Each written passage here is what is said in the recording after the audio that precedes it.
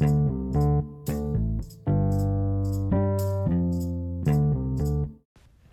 everyone, it's D2D Dare to Discover with your host, Anna Dickinson, providing that platform for students to share their perspectives on learning discoveries, aha moments, and special edition topic segments.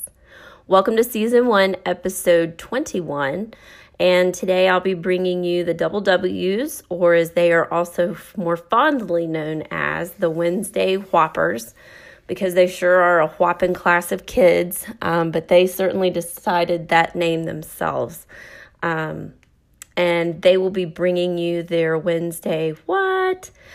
I will be turning this over to two ladies who are discussing not just one kid who made an impact, but a team of kids who decided to go all in to help someone who had a specific need. So without giving the spoiler alert, I am turning it over. Take it away, ladies.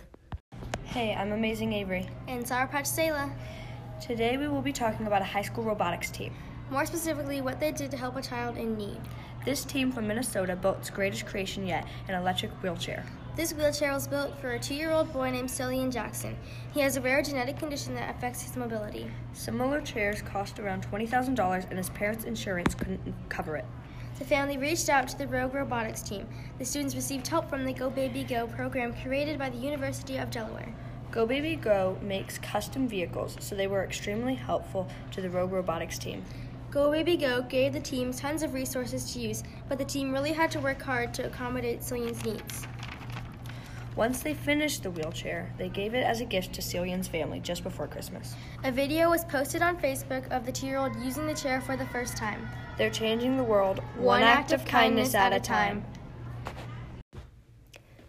Thanks, Sayla and Avery, for bringing information on not just one individual, but a group who had a common purpose and goal, which was to help out one family with a particular need. And while individuals can make an impact, so can a team as long as they have a common goal or common purpose or common passion. So that was a really unique perspective that the both of you ladies brought for our episode this week.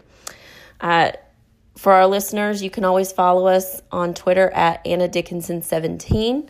Our hashtag is D2D and beyond.